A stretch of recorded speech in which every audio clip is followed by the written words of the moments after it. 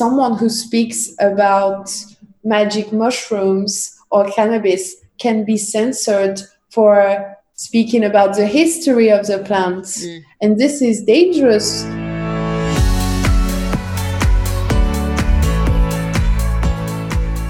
Hi babes, Lady Silverstone here, and welcome to my podcast, where we're trying to demystify cannabis, one conversation at a time.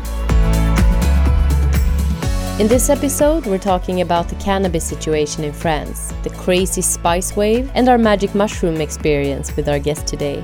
She's the host of the Hemp Talk on Instagram, has worked with legendary cannabis activist Milla Jensen, aka Hash Queen, and she's also a digital media consultant for a number of cannabis brands. Let's welcome Tess Eleanor. I hope you enjoy it. Hey babe. Hello. How are you? I'm good, and you? I'm good. So nice to be on your live Saturday. It was really nice. I'm so glad you liked it. Thank you. I enjoyed it so much. It's a really, really nice concept. How did you start thinking of doing that actually? Because it was pretty recently, right? It was very spontaneous because I was just at the beginning of the COVID crisis. It's true that I thought about the injustice in terms of cannabis even more, because obviously a lot of medical patients were not getting the medicine, and it was very spontaneous. I don't know, I can't even remember the day I thought about doing this. I think, actually I started with I did a live with DJ Posca, and he wanted me to speak about cannabis on his live, and I just really liked doing the live, and I thought that it would be nice to use my Instagram to collect medical patient and professional cannabis people. And I really like the cannabis community, and I really want to get involved because I'm deeply convinced that things are going to move on really quick in France.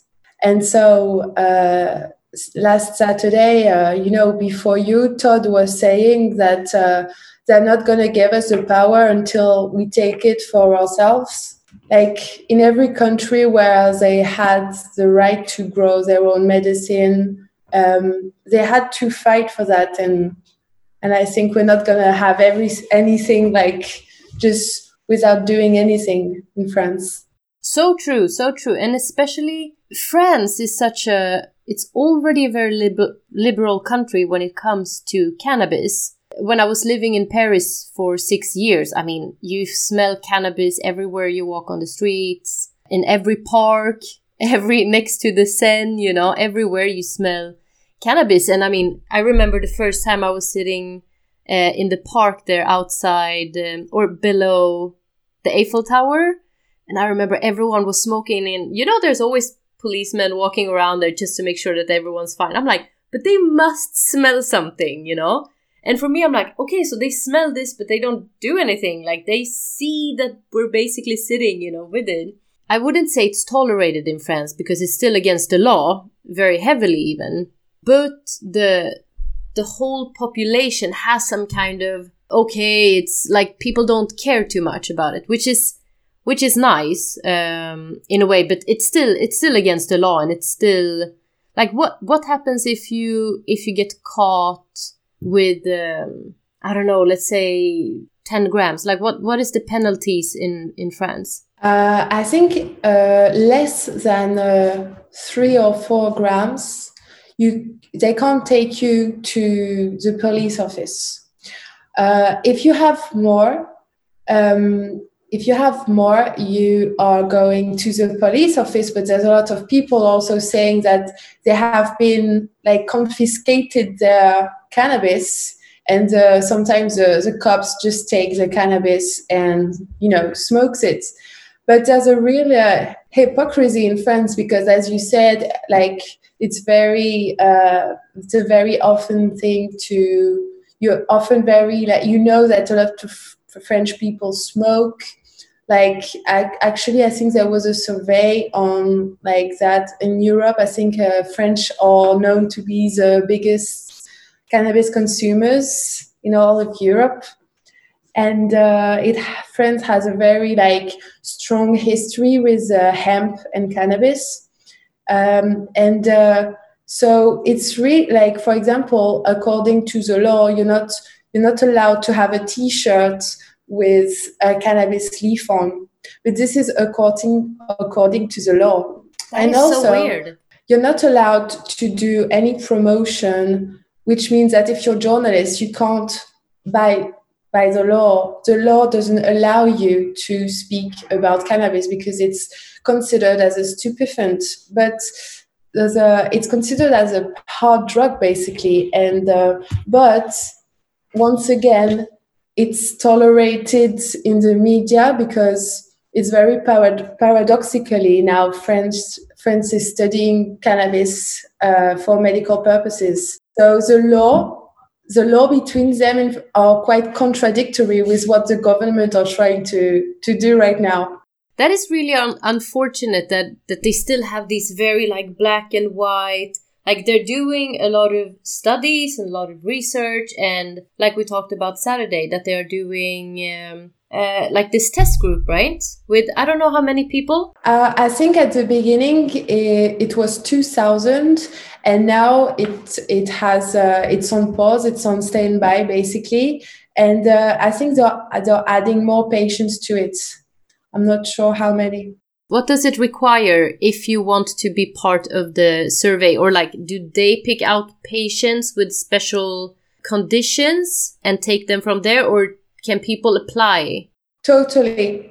It's really hard to apply. They picked a few people at the beginning, a very few, because 2,000 is nothing compared to the numbers of medical cannabis patients in France. So actually one girl called Marine, who has endometriosis, for the second hemp talk that I did 2 weeks ago, was saying in the live how she tried to apply for this survey and it was impossible.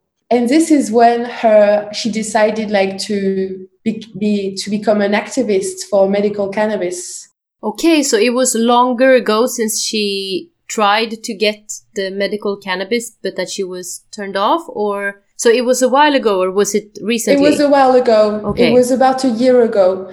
A year ago, she wanted to integrate the program of medical cannabis in France, but she basically couldn't because they have they have a very limited group, and they just recruited a few thousand, and they're not willing to expand it yet. Do you know, by the way, the conditions that you're applying with? Can it be anxiety, or is it only epilepsy, or is it only MS, or what are the specific conditions? Do you know? Actually, I don't know the conditions, but I know that there is cancer for sure. I think epilepsy has not been included, which is really wrong, and endometriosis has not been included neither. But I don't know all of them. But I should. It's a really good idea. I should check at this list because it's probably somewhere on the internet. But basically, they really have to be at a really bad state for them to integrate into the program. This is why it has been really criticized at the beginning. It's because people who got into the program were not representative of the purposes for medical cannabis. For instance, they will take people who are in terminal phases in cancer, a lot of them, but they won't take so many people who basically their mindset we're gonna give access to cannabis for the survey only to the person who really tried everything, meaning that they will try all the chemical therapy and everything. So and that takes a long time to go through all of those medicines as well. can take years to get cannabis as a treatment from your doctor, which is really unfortunate. Yes, it's really unfortunate when you come to this point, but before you reach to this point, cannabis is gives you the opportunity of preventing all the diseases, and that's why I was actually reading before our calls an article on Forbes about how cannabis is like a booming business in the UK because people are trying to stimulate their immune system, and CBD is a great thing for that. So, and that's also why it should be really legalized, What do you think about that? Because you know how, so in Sweden, for example, how they want to classify, or I think it's maybe in the whole Europe, how they want to classify cannabis is only as a medicine. But if we classify cannabis only as a medicine, it means that the medical system will be the only one that is like in charge of the cannabis. But if it's instead considered as, and you will need prescription from a doctor to even get your cannabis. But if it's considered more, like we say, as a superfood, as a supplement, as something that you have as well. So, I mean, most cancer patients will still need their chemotherapy, obviously, But getting it with cannabis, getting it with good food and other things will help them so much more, for example. Same with my endometriosis. I know that with cannabis, only using cannabis is not going to take away my endometriosis, but it will help both with the pain. It will also help a lot with like the pain, even though I'm not smoking like right now, it still helps every month my period comes to not be so super aggressive. But I also need to make sure not to eat too much like sugar and carbs and coffee, because those things also trigger the inflammatory in my body. So all these things still needs to be part of my life for me to be able to deal with the pain and the hormonal imbalances and so on. So it should be considered as a supplement because everyone uses it so differently. You will use it in a complete different way from me, for example. So it's so important that everyone can have access to it, So important. Totally. And as you said, there's so many different ways to take it. And I think one of the biggest points that it has to be like really like as a statement, people have to know that you don't need to get high with cannabis. Yeah. You can also, if you use cannabis as a medicine, you can have it and not being high at all. This is possible. The other day when I interviewed Todd, he was saying that basically after he had 8 tumors, and after the doctors said to him when he was 9 years old that he had like a tumor between his lung and his heart, and that he was going to die, and then cannabis cured him. And like he's a writer, he's super smart. He like is a very important person in like the cannabis industry now. And so, I mean, it really depends of how you use it, what kind you use, and it also depends of our body. But I think there's so many like way to consume cannabis now, and it's so linked to our alimentation. And I think that it should not be considered as only as a medicine. I think people should be allowed to grow their own plants, because in the same way that my tomatoes from my garden will always be better than the one I buy in the supermarket. Exactly. Because you are the one that is fully then in control of what you put in the water. So if you put pesticides or if you put, just organic, plain water and so on. Yeah, you're in complete control over the growth of it. And it's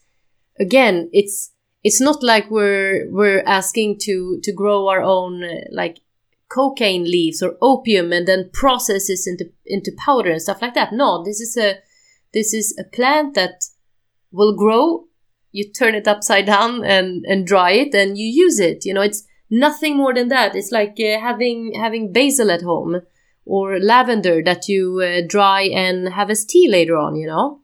Yeah, exactly. It's absurd to keep it illegal. And that is, it's really important that we also fight for the right to grow. I think it's super important. Super important. We have to be optimistic, but at the same time realistic. It will eventually happen, but we're really far from this point. The first point is to get like medical. Yeah. But it's good that also we have a lot of people are able now to grow weed because they have access to all the knowledge, especially online. And I feel like there's more and more people growing cannabis in France and going against the law. I think that's good because it shows something, you know. It shows that like it's my right to do this. So how do you live now? Actually, it looks super nice where you are. Yeah, it's nice. It's basically I'm at my father's in Oxford. Okay. And I'm based in Paris near Place de la Nation. Ah, okay, nice. Yeah. Cool. Did you grow up in Paris as well? Yeah, I grew up in Paris, in the east of Paris. Okay. Yeah, and I lived there all my life. Awesome. And I love it. I love it. Paris is a beautiful city. I miss it so much sometimes. Yeah, I mean, it's very nice, but it's a shame there's not more like parks and nature in Paris. Yeah. No, that's true. Yeah.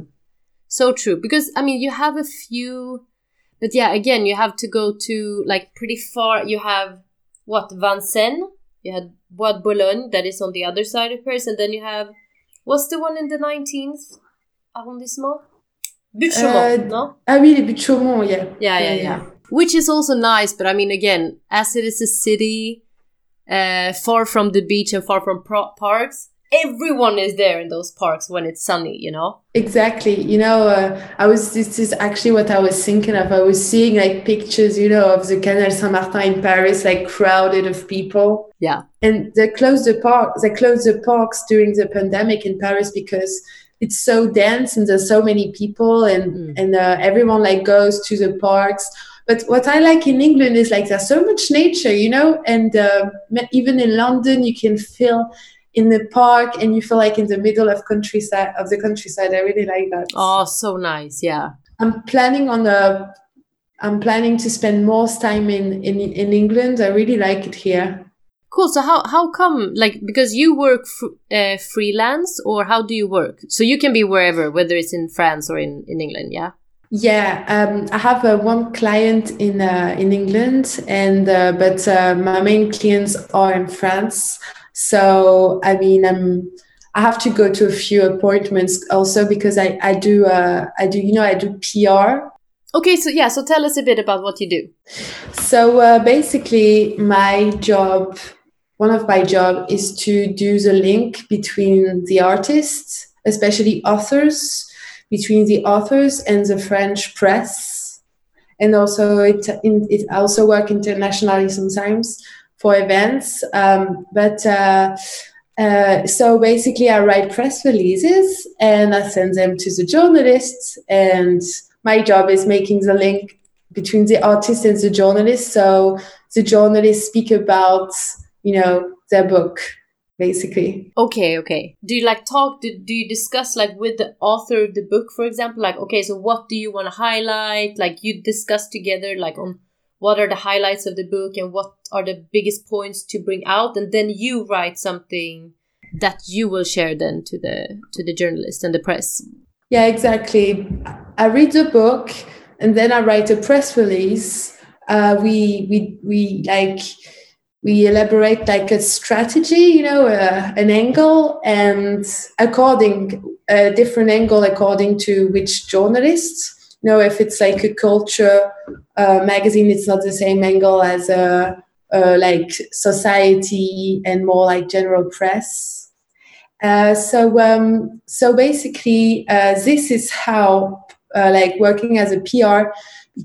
who brought me to the cannabis industry, because I did PR for cannabis authors, such as Mishka, Jorge Cervantes, Mila. And basically, I worked for a book publisher called Mama Edition, and they have a collection dedicated to cannabis.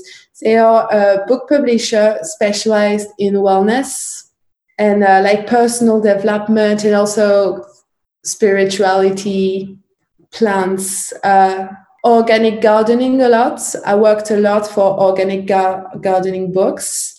And it was really interesting because even if I knew the plants, it got me to know it even more. I've learned so much about it, reading and working on all these books about cannabis, meeting all those cannabis activists, working for them, promoting them. So, and going to all the cannabis events also really motivated me to go further in the cannabis way. Super exciting. When did you start doing this? So basically, I graduated in like end of 2018, and so I was looking for a job, and I saw a job offer on LinkedIn, and just like a book publisher working on organic gardening, spirituality, wellness. It was really close to where I was living, and I had no idea that it would lead me to like a cannabis industry, so it was a great experience, because I would never have thought like 2 years ago that I would be now most of my clients now would be like cannabis companies. And that you every Saturday will have hemp talk on your Instagram. Yeah, exactly. It's so surprising. Yeah, but what did you think about cannabis before that? Did you already have a relationship to cannabis by yourself? Yeah, I had a very long relationship with cannabis. But it's very, very different now, because I think before I'd smoke with people, but also my dad is an addictologist. So very young, I was told that weed was sprayed with a lot of shit, and if it was not organic, it can be really harmful. We can go on about all the thing I've been told, like by my father when I was younger about cannabis. But the thing is, also, like very young, I really like knew that it was I would smoke something good or I wouldn't smoke. And in Paris, I'd never smoke because I had like no reliable sugar man. Yeah. Yes. And but the thing is, I didn't realize the importance of cannabis before. I had no idea how cannabis could heal. Before I started to work in the cannabis, I thought that cannabis, that when we spoke about cannabis for cancer, I thought that cannabis could be good only for chronic pain. But all this knowledge, that all the books I've read, I remember feeling, a bit revolted against, like I always felt like I'm finally learning this, and everyone needs to know this, It feels like that when you start to get more information and understanding more how cannabis works as a plant, you feel like, shit, this is something that everyone has the right to know as well. Like, even the people that are very critical against it, they are really the people that, really needs to know what it's about, I think smokers in general, or people that use weed, they know more or less about the culture. They know more or less about, these kind of stories, people that have either lived 50 more years thanks to using cannabis, even though they said that they were going to die at 8, for example, and so on. But most people don't know about those stories. People think that, I don't know, I don't know actually what people think why you're using. Do you see what I mean? Like, I don't know what people think is the reason why other people smoke cannabis. People say you just want to get high. What does that even mean? You just want to get high. Yeah, I want to get high because when I'm high, a little bit high, I can work really well. I can sit for hours in front of the computer just writing. I can go on a day without having pain, for example. So if that means you just want to get high, then I guess, yeah. But otherwise, what does that mean? Because they say it with a very negative and down-looking way. Do you see what I mean? I don't know if it's the same in France, but I can imagine it is, though.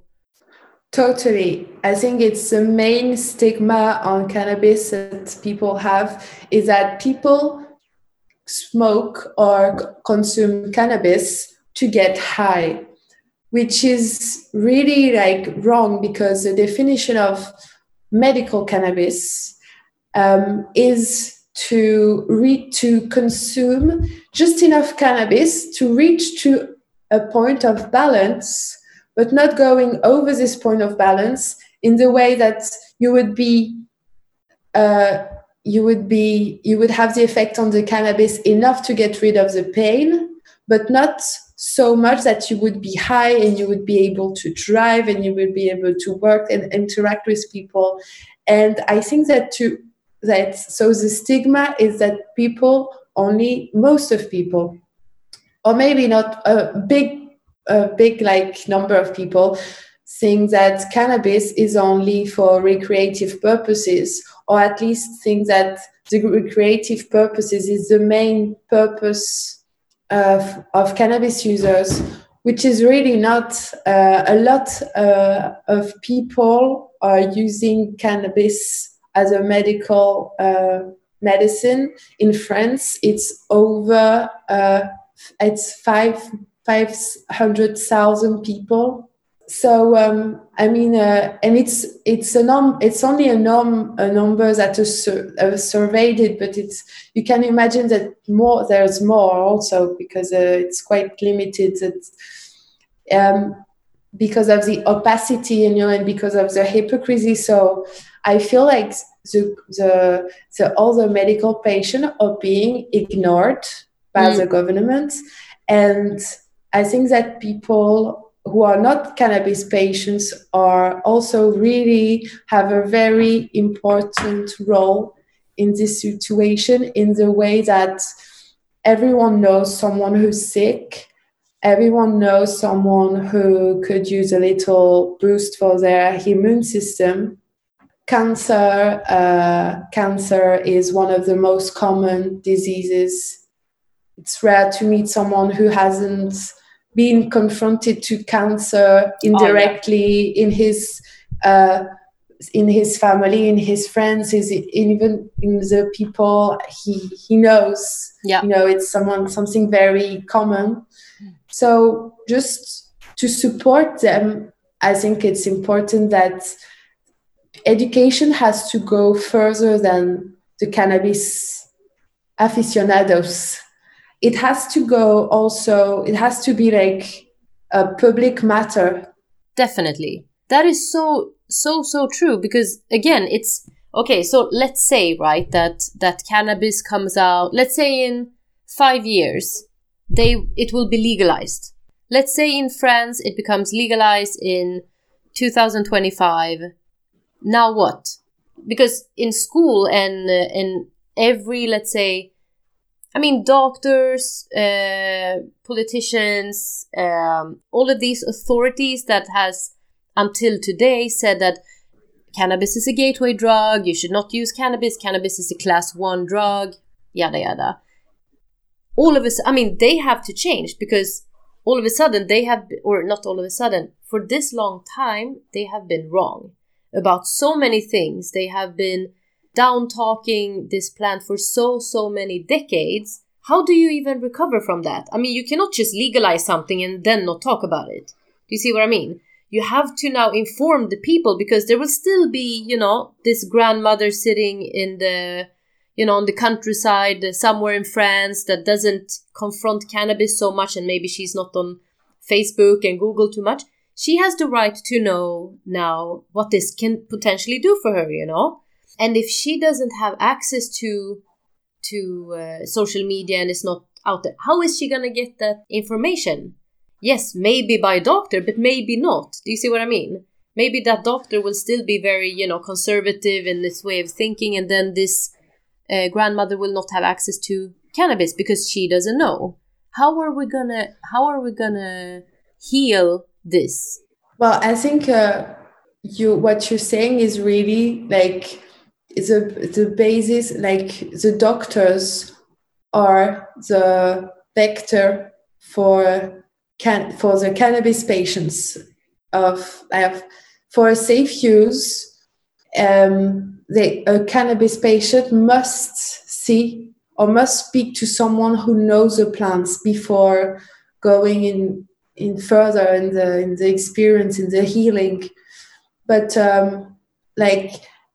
if the only way, I think, because basically for doctors to study cannabis, it would mean that the government should do like a campaign to the doctors and mostly integrate it in like classes, in courses. And I think it's really important to talk about doctors, because as we say, like, doctors will be the basis of healing from all these years of prohibition and disinformation and new speech about cannabis, basically. And so the doctors have a really important role, because they can really make things change quicker. Usually when you go to the doctor, I don't know if it is like this everywhere, but usually when I go to the doctor, you see, what do you call it? Like posters about different, like, okay, do you have diabetes, or do you have this? Do you have those kind of posters? And, usually you can take like a little flyer of something, You should have that in every cabinet, every clinic and hospital. You should have this so people can start, because maybe people don't even dare to ask their doctors because of the stigma, but at least, take a little flyer, get some information, maybe to some really reliable website with a lot of information. Maybe something like that could be one of the first steps to get out there, because I can imagine that there's still a lot of people that's going to feel the stigma of even asking a doctor. Even though it becomes legalized, I think a lot of people will feel the stigma. Just like people still, when you go to the doctor and they say, how many times a week do you drink? How many times a week do you smoke? We all know most people, they actually say less than what they actually do. So the stigma is there, even with stuff that is legal. So it will still be there with cannabis for a long time, I think. Yeah, the stigmas are going to be there for a long time. The only way to heal those stigmas is to learn and to educate.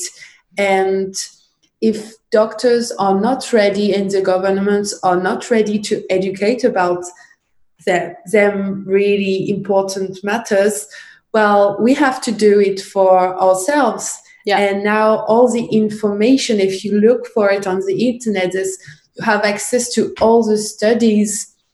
I mean, it's amazing, like, to think that we have access to all the studies that prove that cannabis is efficient for many different diseases. And so we are taking this responsibility, us in the cannabis community, like you, for example, the educational tools you create on your Instagram, or the beginning. It's like really I'm saying beginning just because of France, and a lot of French people follow you. So you are even in countries where it's already legalized, where there's not enough, for example, I don't know, is there enough education on it in Spain? Maybe not. So we have to keep, even if like it's going to take a long time before doctors and the government instaurate like educational tools on cannabis. Yeah. So I think it's a community matter. And it's great that so many people are taking the time to do the research and share the knowledge. And it's so important as well, just to take the time and do it, because it's not easy. Like you know it yourself. I mean, sitting when you find one of those like clinical research paper, you know, you're sitting in front of it, you're like, oh my God, it's so hard to go through. And most people, I mean, if I had another full-time job and another hobby and another interest, I don't think I would go in and read that, because personally I'm not in there reading about, I don't know, let's say something else. Because for me, cannabis is what is very important for me. So of course I want to go through all of those papers, you know, and it interests me, and it's a challenge to understand it, and it's very interesting. But most people don't have time to do that, which is completely understandable, you know. And normal, but it's really, really needed to do so in order to like take it, translate it, vulgarize it, and then spread it to people. And that is exactly how you do as well. You know, you're talking to everyone from me, who is just, I mean, I'm not an expert, I'm not a student in botanics or medicine or anything, but I'm spending time, a lot of time, to try to understand it. And you're speaking to people like Todd, for example, that has, I mean, his whole life is thanks to cannabis. It's even thanks to cannabis, you know? So you are having like this amazing platform that is also giving people just a different view of the users of cannabis, you know? Because everyone that uses cannabis is not like Todd. Everyone that uses cannabis is not going to be like Mishka or like you or like me. We're so many different people with so many different needs. And it's so important that there are platforms like either my podcast that will show different people, or like Hemp Talk that you have every Saturday. It's so important for people to see, just the people, the personalities of cannabis, let's say. I'm really looking forward to invite as many different profiles as possible.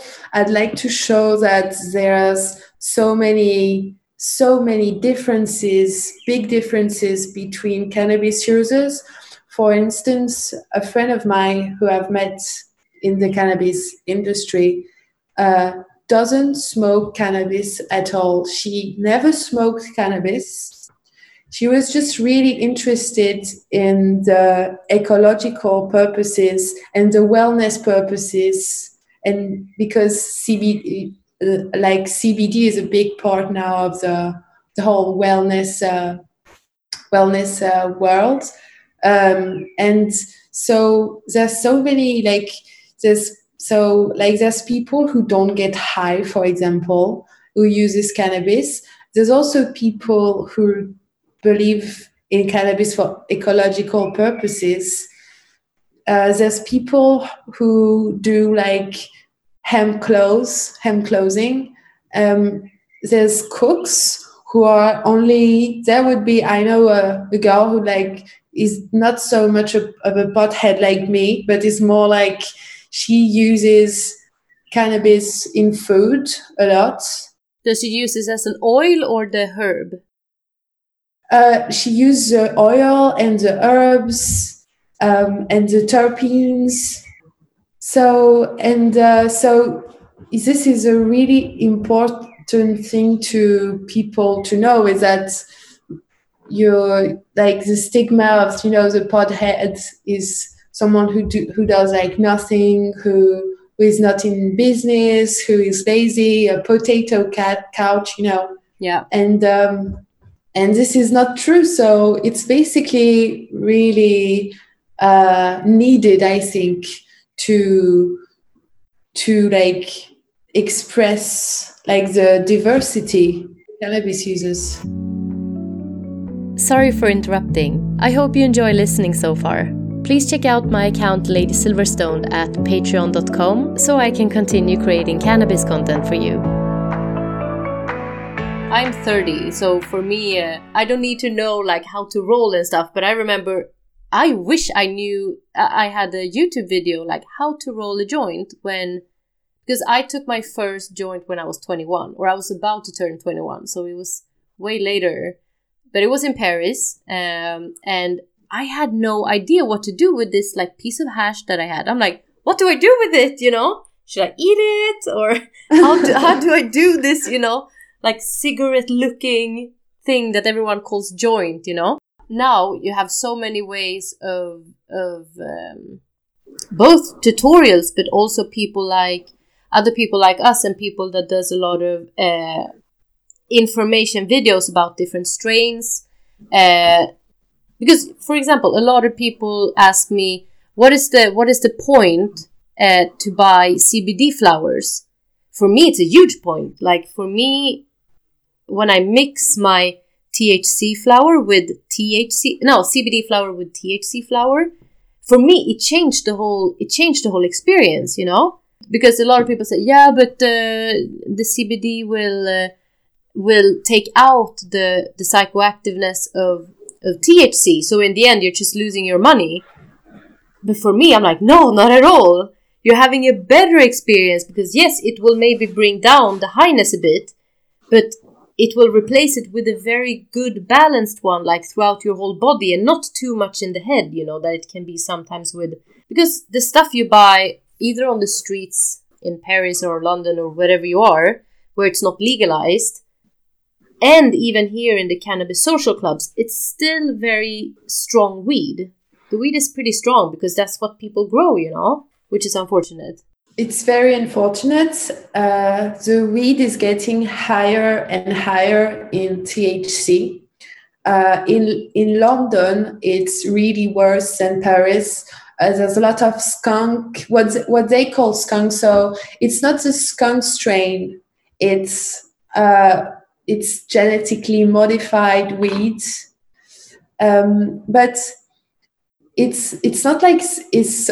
A lot of people compare it to spice because it's that strong in THC, and it smells like really like you smell it and you're like it's just too strong. It's just like it doesn't smell good anymore, and the effect of this is really bad.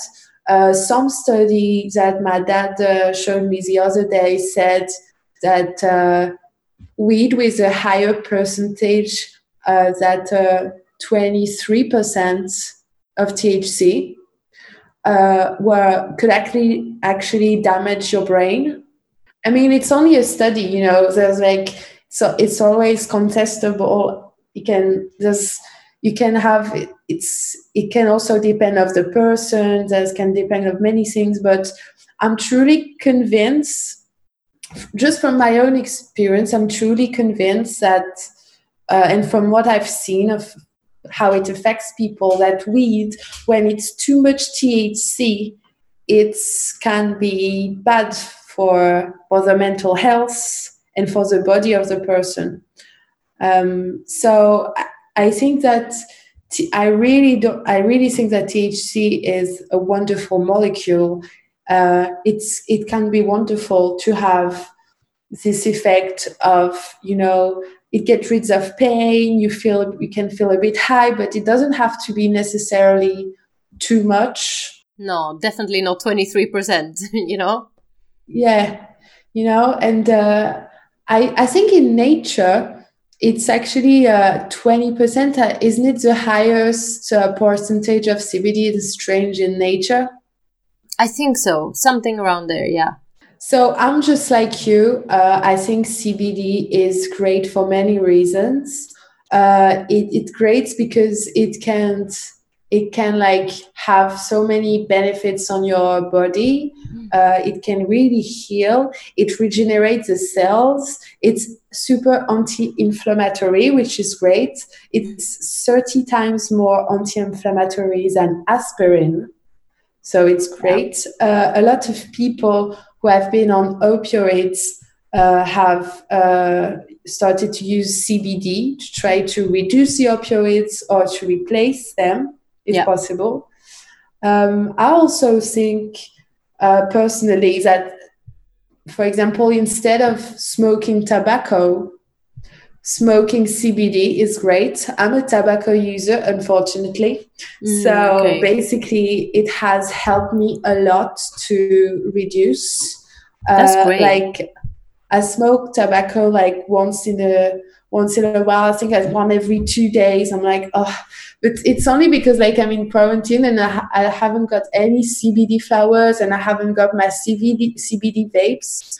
Oh, that's too bad. I know. Oh, yeah. But I'm gonna go back to Paris next Tuesday, so I'm gonna get some CBD flowers. What do you get in France? Like, which one is your favorite place to get it from? So you were talking earlier about the importance of organic, and this is how I choose whatever things I smoke. I always try to get organic.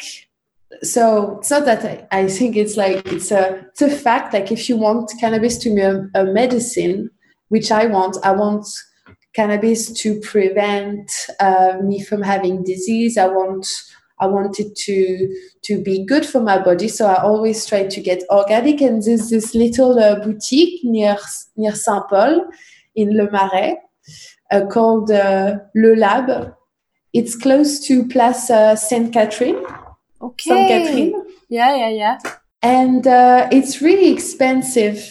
I like it. And they have also a lot of cosmetics, hemp or cannabis cosmetics. They have like cannabis champagne, CBD champagne, which is very good. They have a lot of things like that. They have books. It's a really cool shop and the people are really nice. How long have they had their boutique? I don't know. I think it's quite recent. I think it for at least I've been going to this boutique for a year, and I think it's quite recent. It must have like 2 or 1 year. That is really nice. There's a lot of those places now in Paris. I haven't been to any of them, but I can just see that the Delhi Hemp, for example. Is it Delhi Hemp? I've never been there.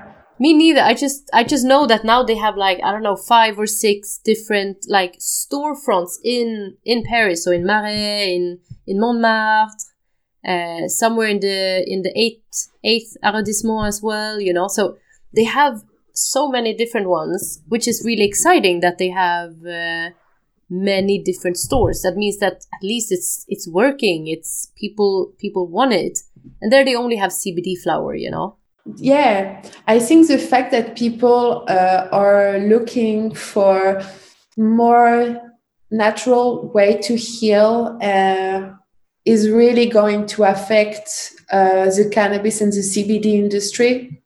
I think more and more people using CBD and being into CBD, even people who are not into cannabis other than CBD. I think it's great. I think all the people that I've introduced to CBD now, they like love it so much. It helps them in so many ways.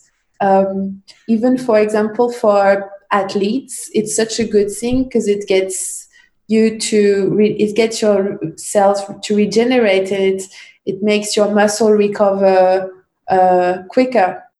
For people like us that has, I mean, we're working, we're having side hustles as well, trying to do a lot of things. It doesn't impact our life in a negative way, in the way that people think it might do, you know. Some like when I told my parents that like, oh yeah, I've been smoking for like 10 years. They're like, what?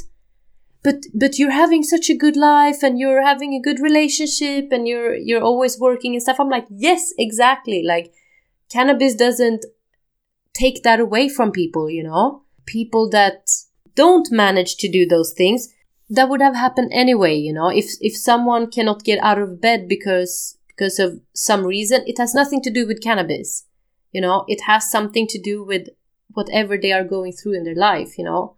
So with or without cannabis, they wouldn't get out of bed. They would still be depressed. So it's very important that people get help with whatever they might deal with. For example, cannabis is really bad for my little sister because she is an addict. So whatever she gets, when she was 6 years old, she overdosed on C vitamin, which sounds really crazy. But the doctor said to my parents, because you know those things that make the fizzy thing that you put in water, those vitamin C's. My little sister, I don't know, she put it as if it was soda, you know. So after a while, she got like big eczema over her whole body and stuff. And the doctor said that my parents couldn't give her citrus fruits for 6 months. So my little sister is an addict, like from the core, you know, and has always been. So cannabis is not good for her, obviously, and for some other people. But to generalize that as if everyone would get, you know, this classic gateway drug. I mean, it's just ridiculous to even propose that as some kind of reason why it shouldn't be legalized, you know? Totally. Actually, I was going to ask what your dad thinks about you working with cannabis. So even if my dad's an addictologist, is really interested by the recent research that have been done recently towards cannabis. For him, it's obvious that the plant has a huge potential for many purposes. But he's not against it. But my father thinks that you shouldn't take any substances at all. You should be lucid all the time. That cannabis can be good, but for him it's not good if you use it in a recreational way. Ah, okay. So for him it's like strictly medical? Exactly, yeah. I mean, he's not against it. He just thinks that it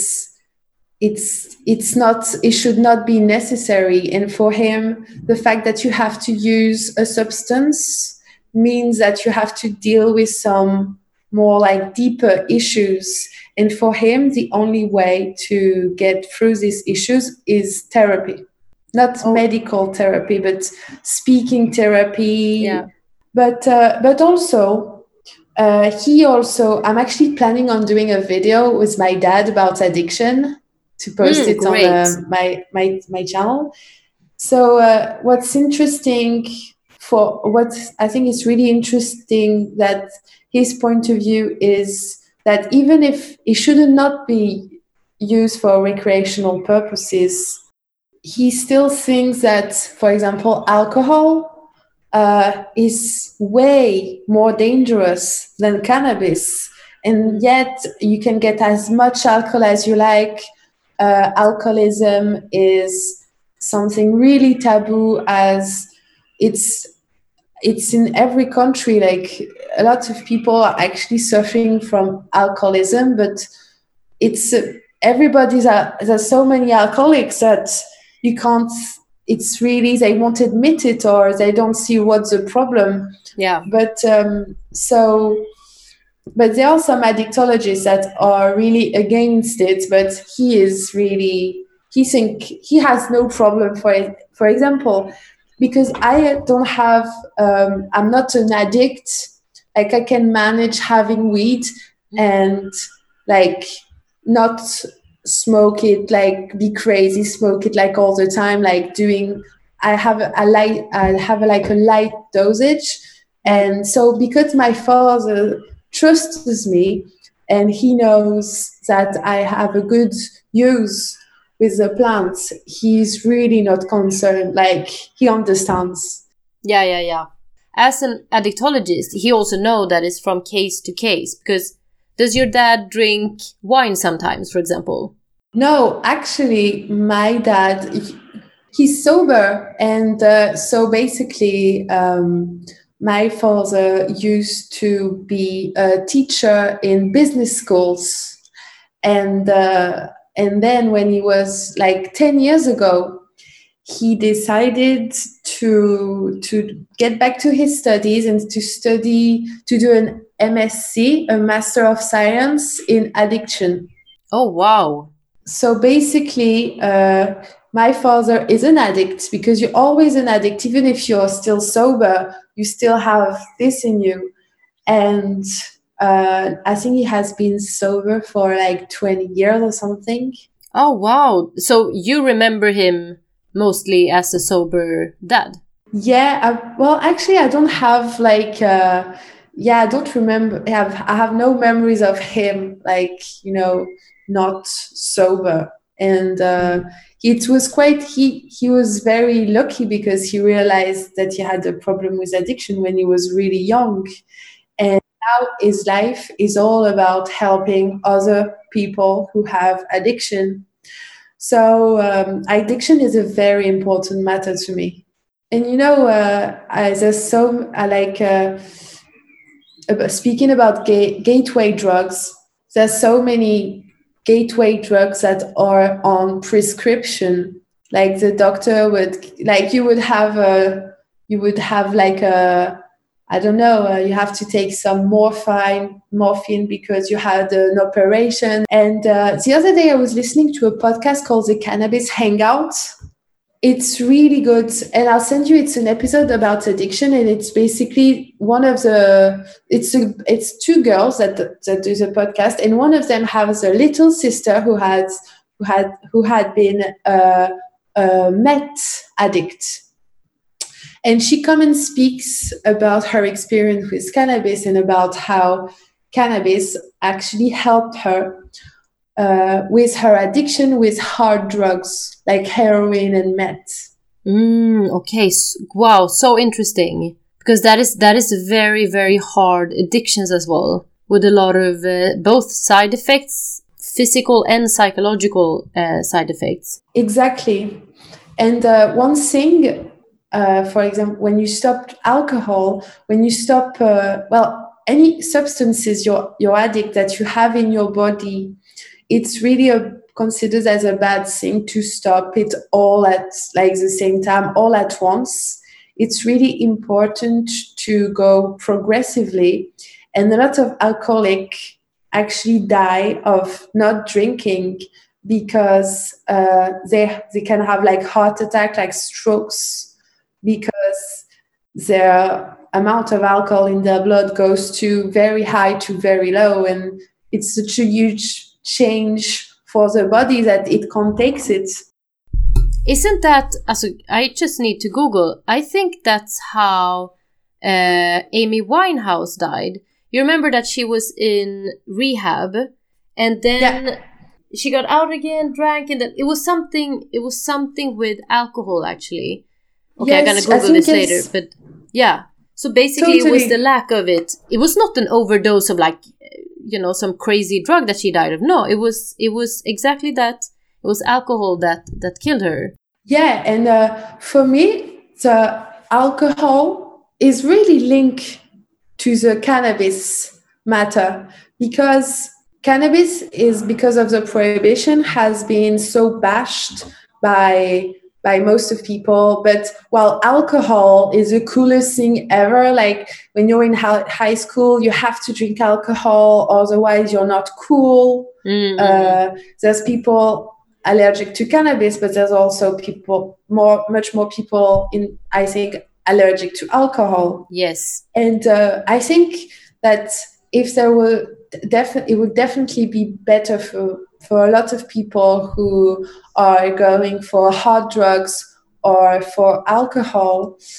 I'm totally convinced that if they knew cannabis, they wouldn't have go in this direction. I mean, I can see it for myself, definitely, that since I start using cannabis, I'm way more mindful of things that I put in my body as food, but also as let's say experimenting with other things. I mean, I tried spice. I would never have tried spice if I was sober or if I was just high on normal weed.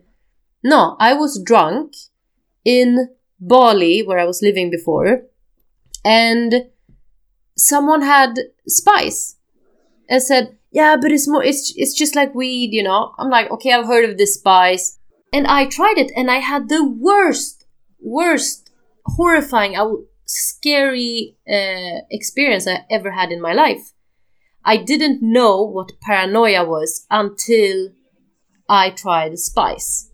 And I never done it again after that, and I will never ever do it again. And it's like you say that the weed in UK can sometimes be so strong that it's almost like spice. And that is so dangerous, because not only is it a bad reputation for our community, it's also very dangerous for people's minds. I mean, I am very lucky and privileged, let's say, to be healthy enough mentally to recover from that spice experience I had.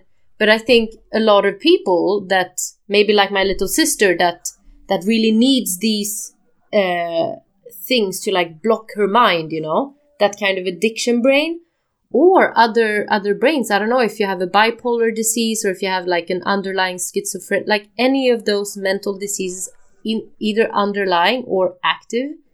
Spice is the most dangerous thing you can take, you know? It's so dangerous. Like, so my father gets like every year, there's like analysis that is being done in the UK on the weed, on the black market. It's in order to identify which things they cut the weed with to make it more heavier, to do more profit. So they before, like, they used to spray a lot of things on the weed. Yeah, to make it heavier. Yeah. Exactly. But nowadays they are actually mixing spice with weed, which is really dangerous. The side effects of spice are comparable to crack, so it's really bad. Yeah. Have you ever accidentally or intentionally tried spice?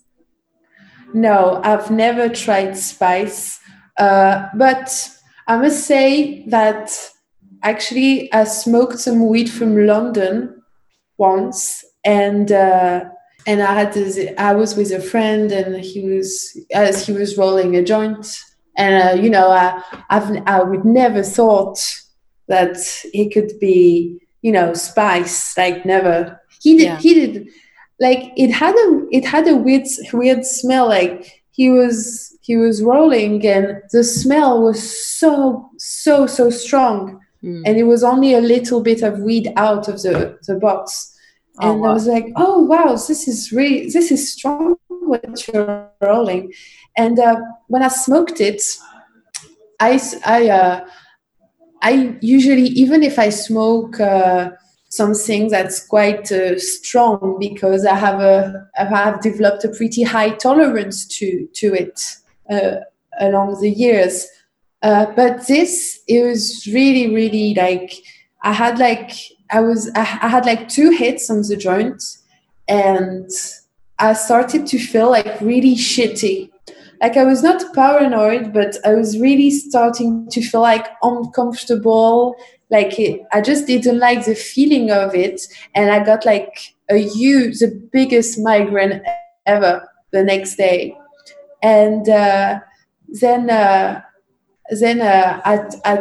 just did a bit of research on like the spice, because I was suspecting it to be spice because of the side effects, because of a few videos I've watched on spice, and you have people like they're a bit like shaking, they're like sweating, and I like was sweating the next day, like, and having a migraine, and I thought you maybe had something that was mixed with it. Yeah, exactly. And I have so many people so many people are saying to me that since I do the ham talk, all my British friends are saying, "Oh, we are speaking about," are saying like, "Hi, I just saw your ham talk," and yeah, it's just so much skunk. Like there's only skunk in the UK. Like right now, it's skunk is taking a bit like over. Oh no, skunk and spice. Really like, but yeah, spice is like so bad. I've never tried it like deliberately. So I just hope that I would never like, smoke on a joint and think it's weed and it's spice. Oh, yeah. But you will feel it directly. Like, because it's very, you feel it's a complete different. After you take that first puff, you really feel that is something wrong. Yeah, and my eyes were really, really red, like unbelievably red. Did you have that too? Yes, exactly like that. But freaky red, huh? Yeah. And 2 hits, but freaky red. Yeah, something that you don't even get after like a whole joint, Yeah. So true. It's such a... But, okay, so is it like this in France as well? Because I don't really know the talk about cannabis back in the day. But in Sweden, often when they talk about cannabis, they say cannabis and spice. Or they talk about spice as if it's a part of cannabis. That is like saying that if we talk about wine, that ethanol, we're not comparing ethanol and wine, even though it both has alcohol in it.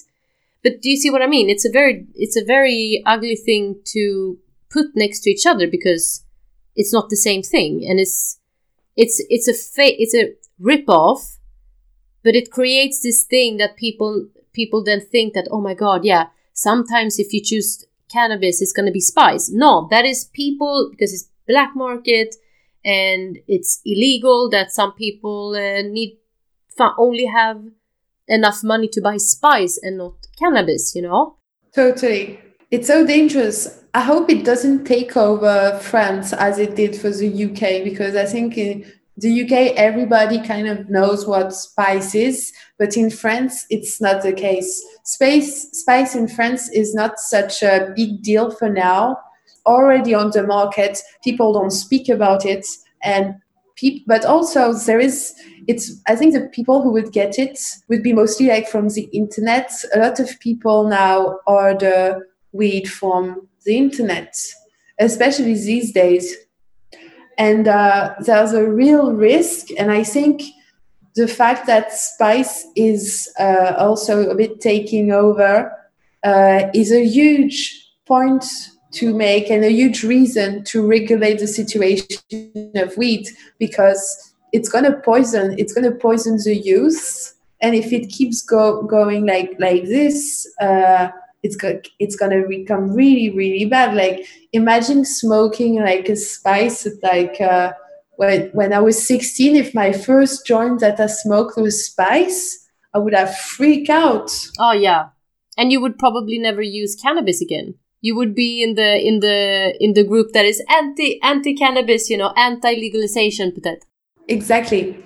It's so dangerous, and like, I don't understand. There's a huge responsibility to like the people who smoke. Any smoker or any consumer has like a huge responsibility. He has to make choices of what he smokes, how he smokes it, and why he smokes it. But I don't know, because I've never seen spice, but I'd like to see spice just so I could like maybe know what it looks like. Does it look different? The spice that I smoked, I mean, in the end, it looks as if it's already grinded. So it does, like the spice that I found, it didn't come in a bud. It came as if it's already grinded, and it looks more like grass, the grass that comes on the ground, that kind of grass is how it looks like. So it's not these curly leaves that you can sometimes see. But again, I'm sure that there's a lot of different like varieties of spice, but that was the one I had, and oh good, I remember getting so hysterical I was hysterically paranoid, like 1 minute, and then hysterically, like laughing hysterically the other minute. And you know when you laugh so, you know, I don't know if you tried magic mushrooms, but you know, Yes. like, yeah, I you love know, magic mushrooms. It's amazing. It's such an amazing experience. I have so many things to say about magic mushrooms. Like I've been like so interested in this subject for the last 3 months. The first time I tried it was 3 months ago. Oh, that was the first time you tried it? Yes. Okay, so tell us about your first experience. Like, how did you do it? Were you with friends, alone, outside, inside? So I was at a birthday, and so basically someone had some chocolate, and inside the chocolate was dry, grinded magic mushrooms, psilocybin. Yeah. And in each chocolate was 0.5 milligrams. Perfect. And I had 3 chocolates. And I had 3 chocolates. So, but it was like, I didn't take them all at once. Like I took one, and then 2 hours later, I took another. And 2 hours later, I took another. And it was really good. The friend of mine who did them is really interested in the medicinal purposes of the magic mushrooms, and was speaking to me about it for a while. So before I tried them, I was already aware of the fact that it could actually be good for my body. And before, I remember reading an article on Forbes, I think, about how microdosing psilocybin helps you to stimulate your brain capacities. So the first time I took it was just the best night ever. I really reacted to it really, really well. I felt so connected because I was a bit concerned that I was going to get hallucinations and that I was not going to enjoy the hallucinations. And so it was the best night ever. And it was great because I didn't have an ounce of alcohol. Yeah, I had 1 glass of champagne because it was a birthday, and just 1 glass of champagne. But I was surprised to have any side effects the next day. Yeah, and with this dose, I was still lucid. You know, I still knew like what I was doing. I was not insane. I think I looked pretty normal. I was like, it was great. I even slept like a baby afterwards. Yes. And you know, we were speaking about my dad earlier. He truly believes in the power of magic mushrooms for addiction and for like PTSD and those kind of things. And there's so many studies going at this subject right now. And because my friend who is really interested to that told me about this before, maybe it was a placebo effect, but even if it was nice that after this party on magic mushrooms, I felt like in the next day, I could tell a difference between my state of mind before and after. Exactly. It was so amazing. Like it changed your perspective on life, not only during the time you take it, but after, like it stays with you. Exactly. It stays with you. And I was actually not in the best.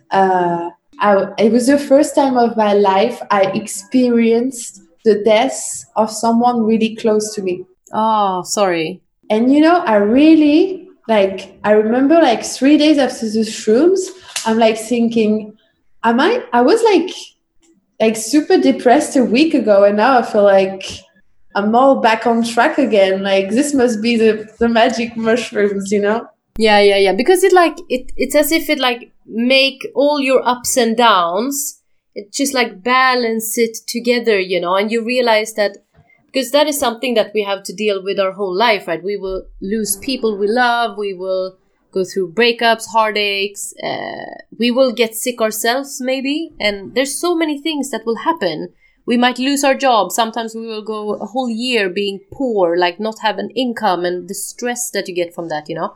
There's so many things that will unbalance our lives. And that is really something that magic mushrooms can really help, because it really helps you to realize, like purely realize that this is life and it's okay. Like, yes, it feels really hard right now, but it's okay. Exactly. It's proven that, this is why magic mushrooms are studied by neuroscientists. It's because it's proven that by basically doing new connections in your brain, you're fascinating, you're shaping how your brain works. If there's habits, and all our lives we fight with habits. If someone passed away, we have the habit of seeing this person, and suddenly we don't see him anymore, and it's a habit. And mushrooms help us to overcome habits because it reboots the brain. And just as the same way that magic mushrooms shape the brain, habits shape the brain too. So if you do something often, all of this will shape the connection in your brain and will shape the matter. So this is I think this is fascinating because it proves that our intention shapes matter, our brain. It really, really does. Like the first time I tried, it was a few years ago. It was like 5 years ago. I had the most, wow, it was one of the craziest experiences I ever had, like profoundly, you know, that really changed so many things in my life, mentally, perspectively, you know, because you know how it can be very hard to see from many different perspectives in life, because you have grown up one way, you had your teachers, you had your parents, and to get many different perspectives can be, I mean, you have to get it yourselves. You have to work on finding new perspectives and be able to see life in these different perspectives. But magic mushrooms really helps you to fully, with big clear eyes, really see it from whether it's a different person's perspective or just seeing a situation from a completely zoomed out perspective, and just see it for what it is. Not saying that, oh, this is right or wrong, or this is good or bad. This is just how it is. This thing is just this. That's it, you know? And then we are the ones that say, no, it's good. No, it's bad. It's right. It's wrong, or this or that. Like, nothing is right or wrong or good or bad. Yeah, if someone takes someone else, for me, it's like, if you do something deliberately to hurt someone else, like you're kidnapping, raping, abusing, or taking someone else's life, that is purely bad. Like, for me, you cannot say anything about it. That's purely bad. I cannot say that it's evil, even though we would like to say that it's evil, but there's definitely something wrong in a person's mind if you want to quit another person's life. I mean, then something isn't really working well. And it's then it's really unfortunate for that person. But we still have to realize that that person did something that is wrong and is bad, you know, have that person in society. That's it, you know. But otherwise, we are so easy to judge stuff. And that is so unnecessary, because then we cannot have discussions about stuff. If someone says, no, don't say that because it's bad. Okay, so that stops the conversation then, you know, and makes it very unhealthy. And that's how I feel the cannabis and specifically the magic mushrooms conversation is, unfortunately. Because there was years, decades, even centuries of prohibition against these substances. Magic mushrooms are we can compare them easily with cannabis in the way that, for instance, they have a lot of things in common. For example, the fact that humans have been using them for centuries for healing or spiritual purposes, and cannabis just the same. And now it's sometimes the governments are like I don't know, censuré. They are censored. Censored, yeah. They're for example, someone who speaks about magic mushrooms or cannabis can be censored for speaking about the history of the plants. And this is dangerous because we have to ask ourselves, why are they doing this? Why are we not allowed to speak about the history of magic mushrooms? What is the interest of prohibition? Why would people use opioids when they can use and grow their own medicine? Dear listeners, if you like what you hear, please check out my Patreon. The link is in the description here below. Only if you're able to, of course. Now, let's get back to our guest.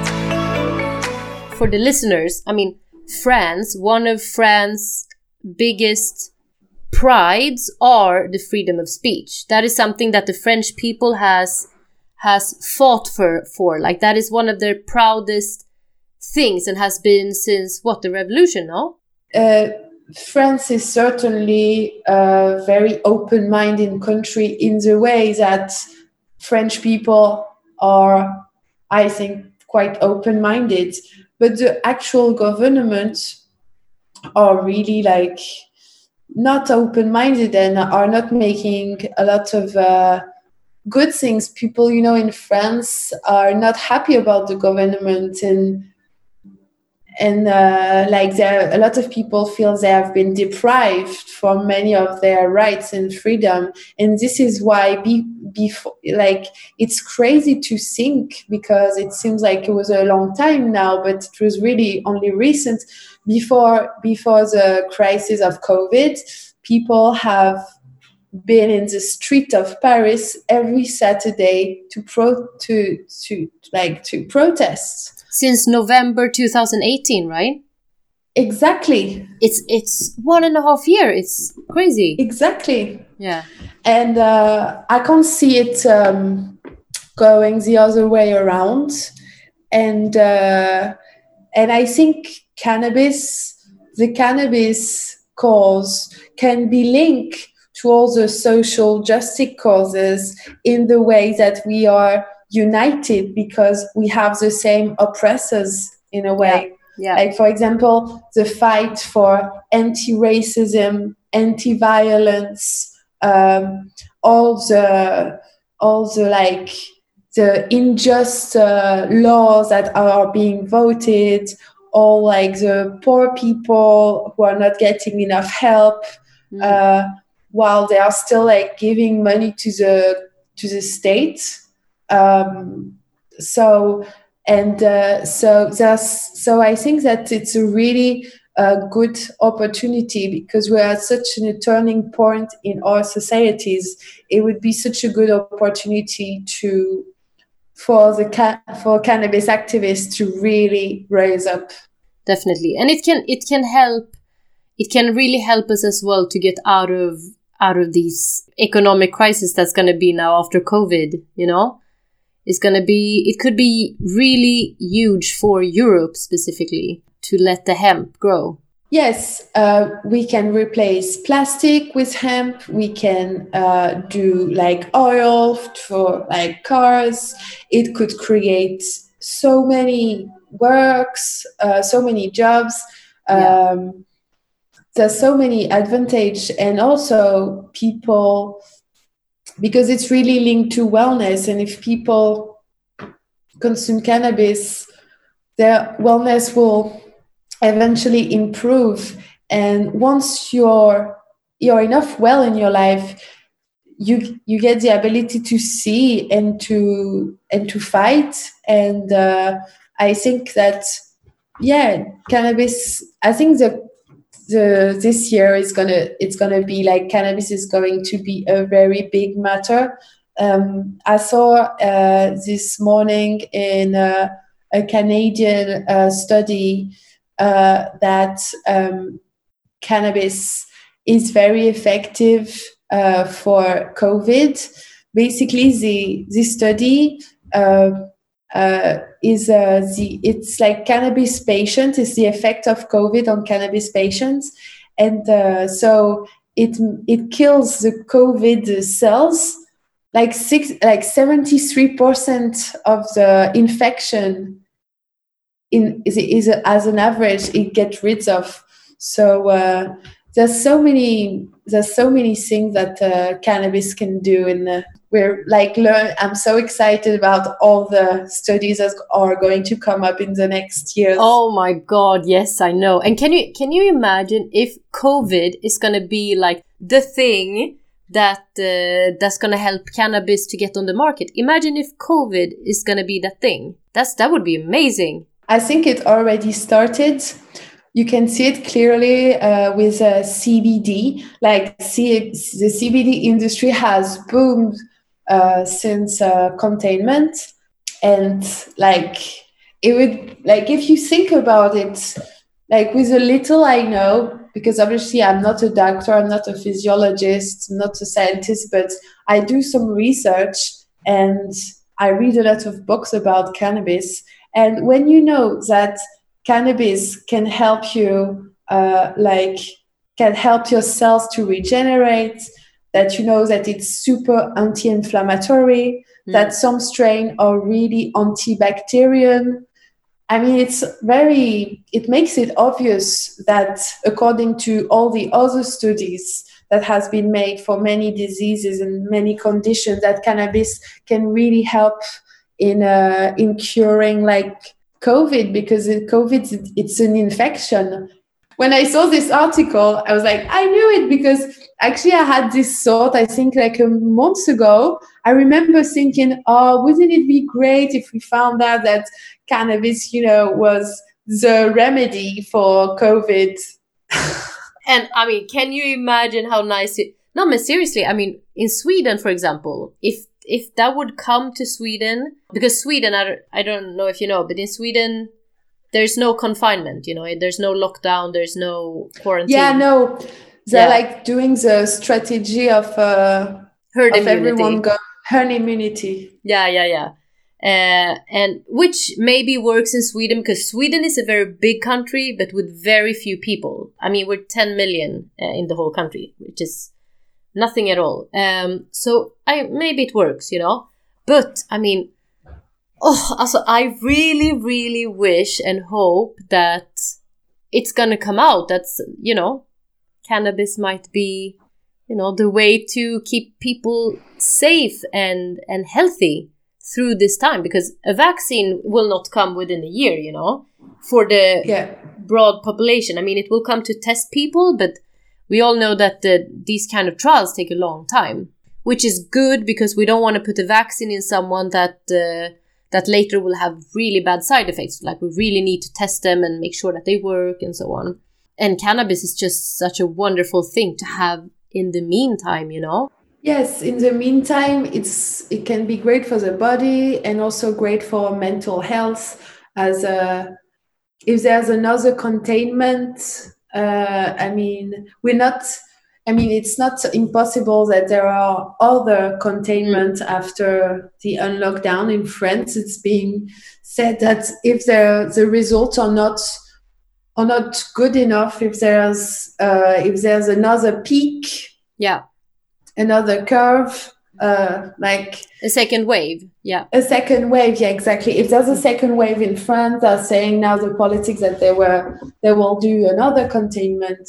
And a lot of people with mental health issues are taking or finding themselves in homes with access to very strong medicine. And it becomes dangerous for them. And even CBD can really help. I mean, I don't know, some people are more affected by CBD, some people are less affected. Sorry. So yeah, CBD isn't it like a great way to get rid of like anxiety? Like, you're doing good for your body. It's perfect. I'm dying for CBD right now. Oh my God, I'm so sorry that you don't. But can't you manage to find some? How long more will you stay there? I'm just maybe I'm a bit old school. Like I like going to the shop. Yeah. And I like going to the CBD shop. I've never ordered CBD online. Okay. There is a brand that sent me CBD at my home in Paris, so I can't wait to like look in my mailbox the first time anyone like gives me CBD for free. So super excited. Yes. Yes. So nice. Yeah. I could. If I was really in need, but the thing is, I don't have chronic pain. I don't have really struggle to sleep. Yeah. I don't have I have my moments where I'm a bit, lonesome because I'm in the middle of the countryside in a house with my dad for 2 months. Yeah. I think that would be hard for like anyone, Yeah, but I'm not going to complain because I'm really grateful. I'm in good condition in terms of my body and my mental health. But definitely, if I needed something to relax me, I would definitely use like CBD right now. But I'm gonna wait until I go to Paris. But surely the first thing I do when I get back to Paris is to get some CBD flowers. Yeah. Do you know, we should really do another podcast because it feels like we can sit and talk forever. Yeah, no, I was looking at the time and yes. It's like 2 hours. I'm like shit. Me too. Good luck with the edit, huh? Thank you. I'd love to do a Skype with you, a Zoom with you about psychedelics. Oh, we should really do that. A podcast, yeah. Yeah. Thank you so much for having me. It was really fun to host you and I can't wait to talk again, babe. It was really nice. Me too. And let me say to finish that I like what you do is great for the cannabis community, doing so many educational tools. Your podcast is great and I love it. So thank you so much for everything. Oh, you're the best. Thank you so much. Well, we're going to go far. It's going to be really fun to... we're going to do this forever. Can you imagine that we met now? And then we're going to be there, imagine in 2020, Yeah, I know. So nice. I can picture myself so clearly in 5 years. Yeah. Being working in an industry and things moved forward all so the time. quickly. Yeah. Yeah. And we would have been there for the beginning, at the beginning in the way. So it's really exciting. Yeah. It's definitely a very cool adventure. It's a really cool adventure. So nice. Okay, well, bon appétit and talk to you soon, darling. Bon app. Merci. See you, sweetie. Bisous. Bye bye. Ciao. Bisous. Thank you so much for listening. Please subscribe to my social channels and rate this podcast. And if you would like to support me a little bit extra, it would really mean the world to me. So check out my Patreon profile that I linked in the episode description. It's all thanks to your support that I can continue talking, writing, recording, and making more cannabis content for you and our amazing community. Have an awesome day and lots of love.